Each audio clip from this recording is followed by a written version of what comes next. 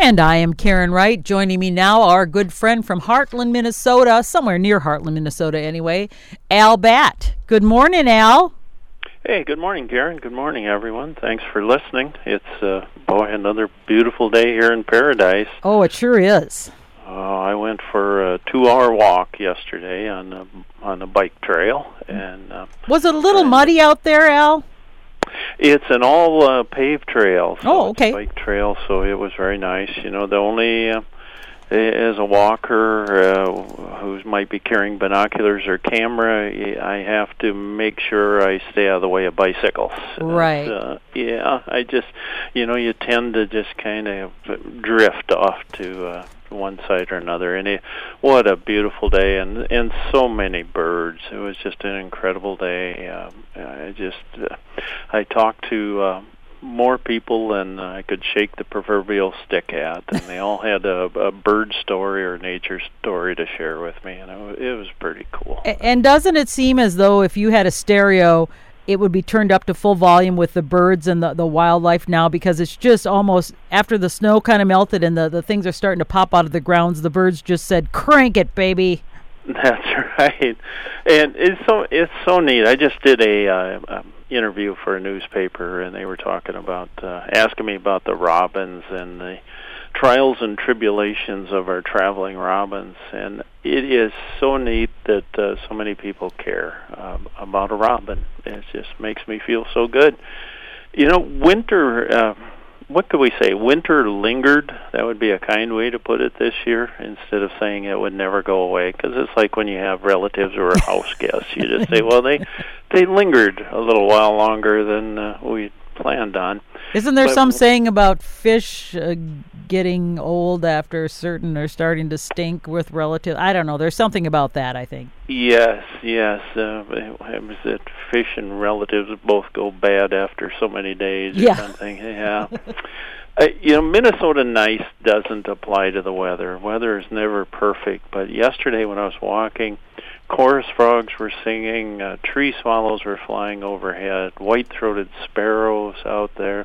A friend, Jenny Hanna of Emmons, we had a board meeting yesterday, and she told me, she said, "I have put the snow shovels away." That's at her workplace, which is Poet in Glenville. Oh, don't do that, because just as you do that, something's going to happen. Yeah, that's what she said. I put it on April 23rd. I put them away, and I said, "So you're going to take the heat, if it snows?" "No more snow," she said. "I guarantee it." So Jenny Hanna, Emmons, that's who said that. Well, me.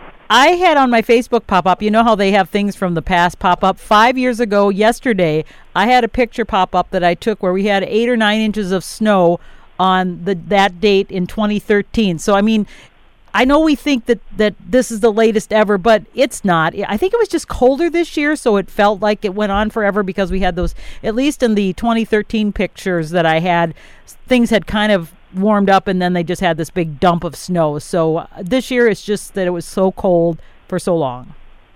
On May 1st and 2nd of 2013, Blooming Prairie, which is just down the road from us, had 18 inches of snow. Oh, see, so it ain't over till it's over. Yeah, I remember I was out in shorts with no shoes and socks on and a T-shirt shoveling snow from our place on that May 2nd. Denny Galligan, a friend from Albert Lee, said that any robin that arrives here before the 4th of July should bring its own backhoe to dig for worms, which I thought was, that's a good way to put it. He said the juncos were so numerous in his yard that their chicken-like scratching to find food plowed the snow out of his yard. Nice. I watched 2 red-tailed hawks spar over a prey item. Boy, they were really going at it, and I'm sure they're a mated pair, but they were having a marital spat over whatever. I couldn't make out exactly what if she had it. It looked like, because she was the bigger bird had it. Meadowlarks, I'm seeing a lot of meadowlarks now, and every time I hear a meadowlark, I remember something from when I was a boy. And with all the late arriving snow, folks, we should have snowmelt, ponds, pools, and puddles to produce enough mosquitoes to give us plenty of much-needed exercise, as we have to slap them. And their eggs could hatch in the stagnant water of footprints, tire Ugh. tracks, depressions in rocks, buckets, other man-made containers, wheelbarrows, clogged rain gutters, tarp coverings, boats. Boy, anywhere they can find a place to put those eggs, and they will. I've asked a bunch of different entomologists, and I get a different answer pretty much every time. But their eggs can lay dormant. I think I can safely say 5 years. Ugh. I got everywhere from 3 years to 15 years from different people. Can I bring up something a little more, Sure. a nicer topic? Gully is here, and I think he has some news he wants to share with us, Al, and so Gully's joining us at the moment. Yeah, hi, Hey, Al. Gully. It's nice to hear your voice, and I assume you were talking about the state bird just a second ago. Mm-hmm. Yeah, okay. Well, I have some happy news. Our friend Ellendale Jim sends his wishes and his pledge, so thank you. And wanted to let you guys know it's to support Al Batt and this show. Nice. Oh, well, what a nice guy. I think Jim ought to be our state bird. He's a wonderful guy. So I Thanks, Gully. Yep. just thanks, Gully. I'm just real happy I know Jim. Well, if You know, you you- want to, I was going to say, if anybody else wants to support Al Batt, because so many people listen, and I hear people saying, I love listening to Al Batt, and you want to say, I love Al Batt, you can call us now. I'll give the numbers, because Gully will answer, and you can keep listening, as we go along here. 507-389-5678. Pledge your support to KMSU, and if you want to show pledge support to loving this Al Batt show, call right now, 507-389-5678. All right, thank you. Yeah, and again, thanks, Jim. I stopped at a small wetland in Missouri, and I watched a great blue heron that had caught a fish. It was too big for it to swallow, and the heron tried to swallow the fish. He did just the way it was positioned in the bill, but to no avail. And all of a sudden, the heron became a catch-and-release bird. It just dropped the fish and said, there you go. And I'll bet that fish would have quite a story to tell if it hadn't become a floater. But a crow flew over the wetland, and it was mobbed by angry red-winged blackbirds, and they flew over the crow and pecked it from above. And not long after that, a red-tailed hawk flew over the wetland, and the red-tail got the same reception from the blackbirds.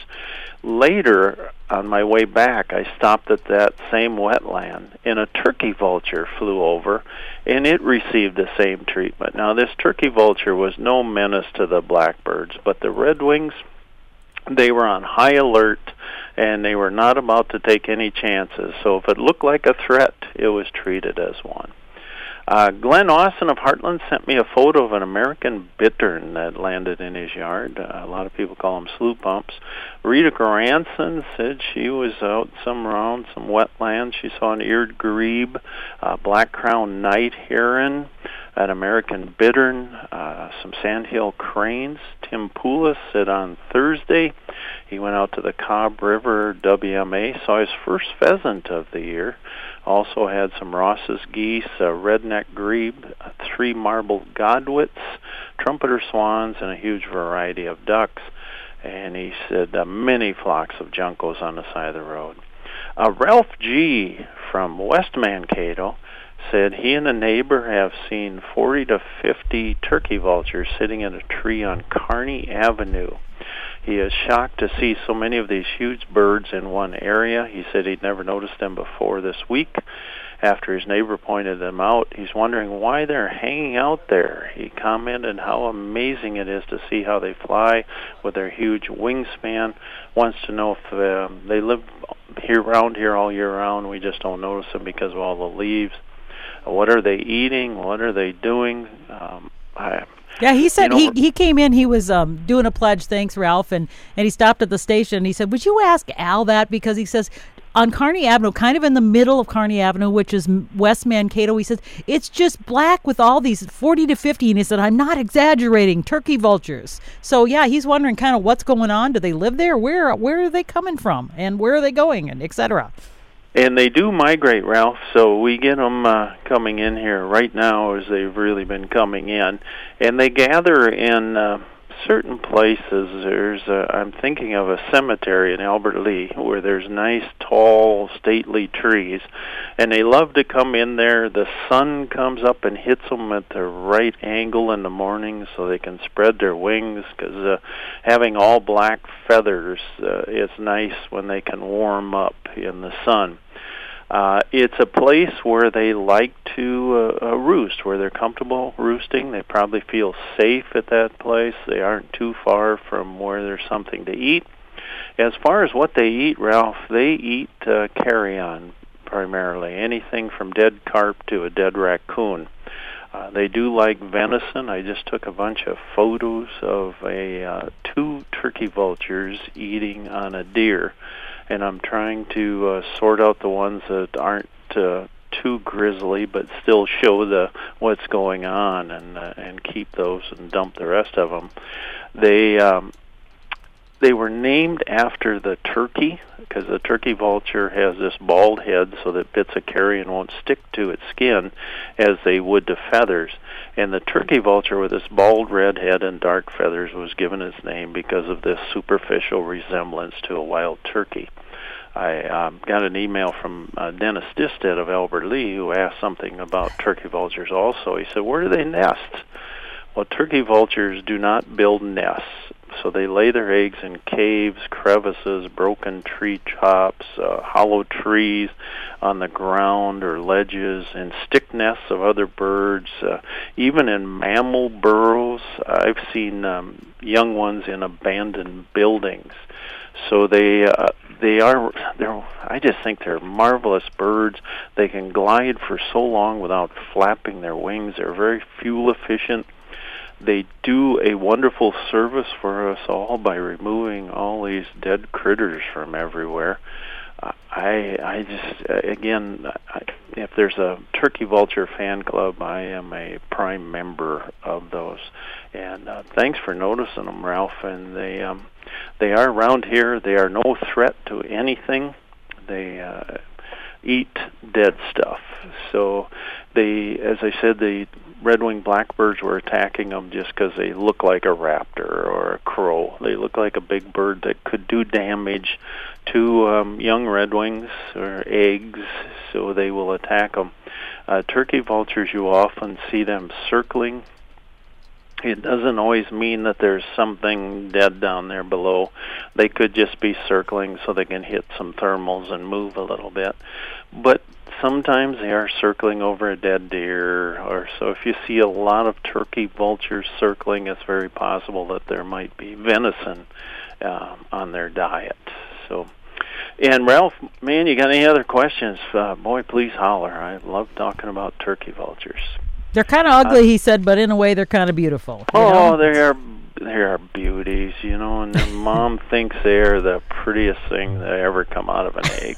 So. Everybody's mother is that way. Yeah. I tell you what, I had some students who I said, well, what makes you, especially good for this job, to want to work here? And he says, well, I'm unique. And I says, yes, and who says that? Your mother? Because that's kind of about to. Well, yeah. Okay, there we go. So we're all unique, just like everybody else. Exactly. Dolores Paulson said on Saturday she had 50-plus juncos. There were fox sparrows, song sparrows, tree sparrows, chipping sparrows, white-throated sparrows, and she said the blackbird bunch comes about 10:30. She figured 100 and some, mostly male redwings. There was one female among them. And I noticed that she had a pinkish orangish chin, so out came the bird books. I learned that this is not uncommon. There were cowbirds, rusty blackbirds, and grackles. Cindy Drill of North Mankato said, I put up my summer feeder today. After a year of beta test, I can suggest to anyone who is looking for an oddball feeder that this will actually work. After we put it in a patio a couple of years back, I lost my spot to have a feeder post in the backyard where we could view the birds best. One day, on an inspiration, I purchased a feeder pole and a ground spike at our local pet supply store, and a platform feeder with a pole adapter. We had a heavy metal patio umbrella stand that we were no longer using, And I set up the feeder pole on the patio in the umbrella stand. The ground spike gives you the extra width to use the umbrella base screw to secure the post best. Since we exceed the USPSI, that's the urban squirrel per square inch, I also attached a baffle cone to the post and one extension hook for a hanging feeder. As long as the second feeder remains above the baffle, it is somewhat squirrel-proof. Think short finch sock versus long finch sock. One industrious squirrel figured out that it could climb my umbrella clothesline and leap, but since the feeder was more or less portable, I simply moved it and got it out of its reach. Since I'm a shorty, I need a stand on a small step to fill the feeder, but that is okay. That feeder post withstood all of the weather we threw at it last summer and remains standing. It is a great idea for anyone looking to put a feeder on a deck or paved area that they weren't sure they could use for bird feeding in the past. Mark Bernard of New Richland. Mark said he's seeing a lot of meadowlarks, and that's he and I said how lovely it is to have meadowlarks around. Charlie said, why so many robins on the roadsides? Charlie, I think robins are naturally attracted to open ground in the spring, a place where that would be more likely to provide food for them. And when you see one robin in the spring, you typically see a bunch, and I hope they have a sufficient number of snows on their tails that winter can leave. Millie Westland of Hayward saw returning purple martins on April 13th, and Larry Bourne of Waseca reported spotting martins on April 14th. Larry asked if purple martins retreat when they're hit with adverse weather conditions this time of the year. Do they make a U-turn? And I've read, Larry, of birds backtracking south for a short time, but most observations indicate this doesn't happen. You know, if you're a martin, you come up here, you can't be sure that if the weather behind you is any better. So they practice communal roosting in inclement weather, so they will get in a martin house, and a few of them climb into one apartment. Martins feed only on insects, and they begin to starve after 3 days without food. So some martin house landlords do supplemental feeding of mealworms and crickets. And a martin will lay 2 to 7 eggs. They incubate them for 2 weeks, and the young fledge in around a month. A caller who didn't leave a name on the voicemail said, Al, did you hear that the ice went out on Lake Pepin on April 20th? That was the first lake in the state to do so. No, I didn't, but thanks to you, I did. Arlene Carr of Northfield said we had a small bird at our feeder. It had sparrow-type coloring, a little red on the head, reddish pink on its back between the wings. I looked at redpoll, purple finch, but not sure. It was very tiny and kind of plump. It had splotches on its chest. I didn't attempt to get a picture of it, for we have screens on the window, and they never turn out good through it. There was a female and a male. Any idea? A redpoll would have a small pinkish area there, if anything at all. They're like goldfinch-like. I'd guess housefinch or purple finch. The male housefinch has brown streaking on the breast and a brown cap that differentiates it from the purple finch. And the female purple finches have a whitish eyebrow that is missing on a housefinch. Don Gressing said the local ponds are still frozen, lots of snow on the ground, but today a female wood duck went in the house in my backyard without hesitation, meaning she has apparently been there before, as her mate watched from a nearby oak. And on the ground, a female mallard was walking around looking for a nest site as her mate stood in the backyard watching. Waterfowl are such fun. Reverend Geigel, Gene Hamley, and Bob Frisk, they're all from New Richland. They all reported seeing dead robins, sadly. Bob Frisk also said he had, on a positive note, he had some pileated woodpeckers, a pair in his yard. Amy Purdy sent me a photo of something found in a friend's house, and it is an old paper wasp nest. To be specific, it was a bald-faced hornet nest. These are the ones that kind of look like footballs in trees, and occasionally you will find them in a building. And this one had kind of Oh, they look like a Salvador Dali painting sometimes after they get some age. It's like they melted watch. They just melt a little bit. And that was this beautiful picture that Amy had sent to me. But that's a bald-faced hornet nest.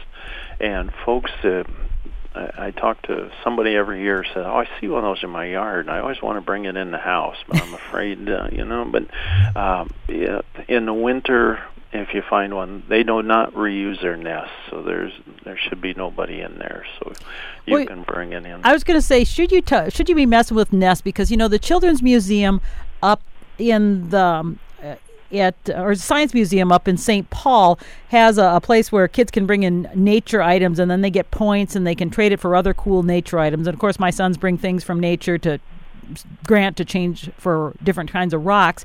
But Blake brought in a couple nests that he found in trees. One was an abandoned robin's nest, and they won't accept those because they say you shouldn't be monkeying because the birds might come back, and that's probably true. But are there some birds that do come back and some that don't bother with their nests? And I mean, do they have a point, obviously? Yeah, there are. Oriole nests, they don't typically reuse them, although they will reuse the material from them, so they will swipe from those. Robin nests, they typically do not reuse them. That said, they will sometimes use like the foundation, and they will rebuild from that. And birds, they have done that at our house under the deck, because we had this robins, and they came back. It kind of fell apart, but they came and they kind of reconstructed it from the foundation. Right. It's like a basement, I guess. It is exactly what it is, and mourning doves will use that sometimes. They will use a robin nest and nest on it, because otherwise they throw a couple sticks in the mourning dove and says, "Well, we're done." So they will on rare occasions, but most birds do not reuse nests. Bald eagles certainly do, and some of the bigger birds like that.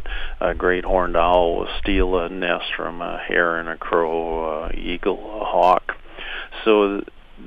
But most birds, even woodpeckers, will make a cavity one year and lay eggs in it, and then the next year they will make another cavity and lay eggs in there.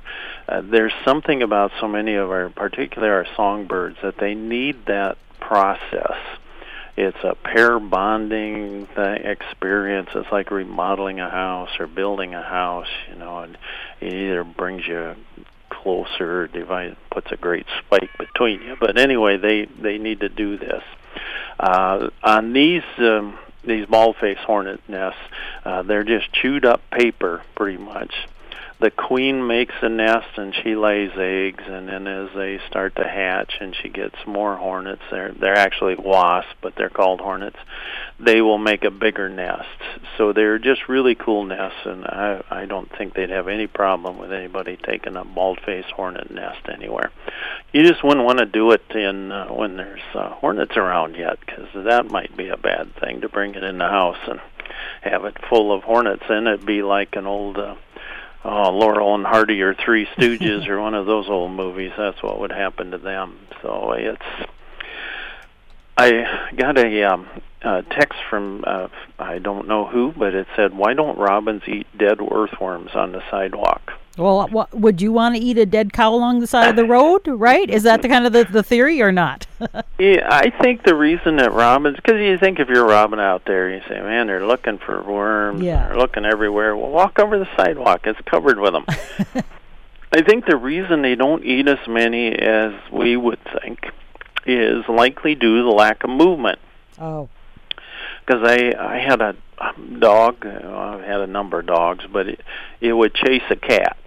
And boy, they would just chase one another. And if the cat stopped, then the dog would stop. Like, where'd that cat go? What's the deal here? They don't, in that lack of movement, so dead earthworms just don't move enough to gain the interest of most robins. So they will just stop and say, "Yeah, I'm not sure what that is. That might be a stick or something." Yet the little buggers will come out in my garden and pull onions out, which I've never understood. I've watched robins go down the road where I've planted those tiny little sets, and they'll pull it out and kind of look at it. I don't know if they're looking for nest material or if they think it's something to eat, and the ground is just been worked up, so they figure that'd probably be good earthworm ground. But I don't know what.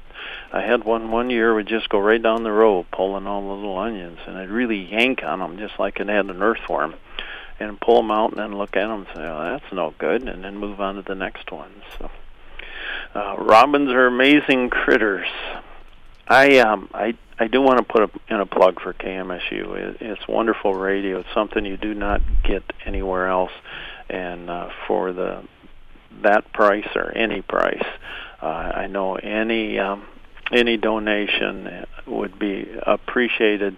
It's just a wonderful thing, and like all wonderful things, they do cost a little bit of money to produce. So I appreciate everybody that will dig into their pocket and pull out whatever kind of money they're able to and provide it to KMSU so they can continue this quality radio that they've done for, 200 years? It's actually over 50, I know that much. And you've been here for, 30 some of those? Probably, yeah. Yeah. It's been a while. So, and it's everyone's been fun. So I appreciate KMSU, and I appreciate all the wonderful folks that listen to this station and let me know what they're seeing in nature and ask me great questions. I've learned so much through the years about everything, just from talking to people and hearing what they're seeing and wondering what they're wondering. It's nice to look in the same direction with a lot of wonderful folks.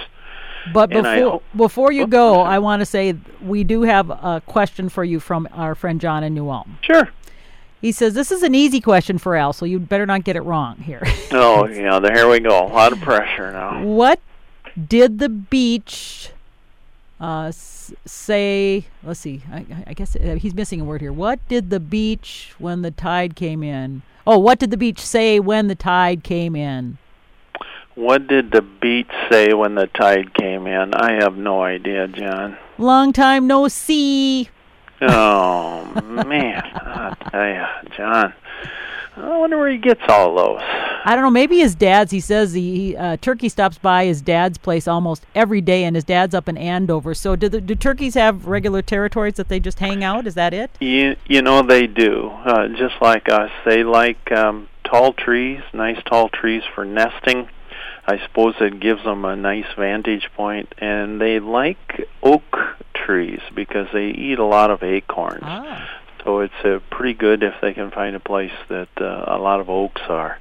And they also love where the sunshine wagons spread in the fields, manure spreaders. And honey wagon, my dad always called it. Honey wagons, yep. And they can go out there and they can find cows and things, or they don't always process all the food, so there's corn and things that comes out there, and the turkeys will eat that. When we had the farm, we used to get deliveries from a local creamery. They used to dump all their whey, and they used to dump tapioca pudding that I guess it was burned or something. So we put that in the manure pit because it added nutrients to the manure. It was liquid manure, and when my dad would spread that on the field with all that tapioca, the field would be white like it was snow with those seagull type, or I don't know what they're gulls, yeah, that. With those gulls, because apparently they love tapioca.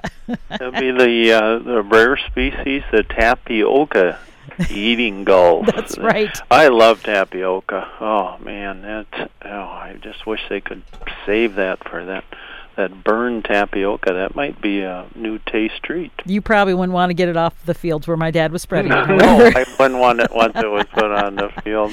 No, but well, Al, we appreciate you and thank you for being a part of KMSU for 30 years. And obviously, if it wasn't something you believed in, you wouldn't continue to come on and share your vast knowledge and your love and passion for birds and nature, etc. So we appreciate you, and if you appreciate Al and programming like this, give us a call, because it is Pledge Drive time and we do operate with listener support. So the number to call, 507-389-5678. That's 507-389-5678. And thank you so much, Al. We really appreciate you. Thank you. All right. Bye-bye. Bye-bye.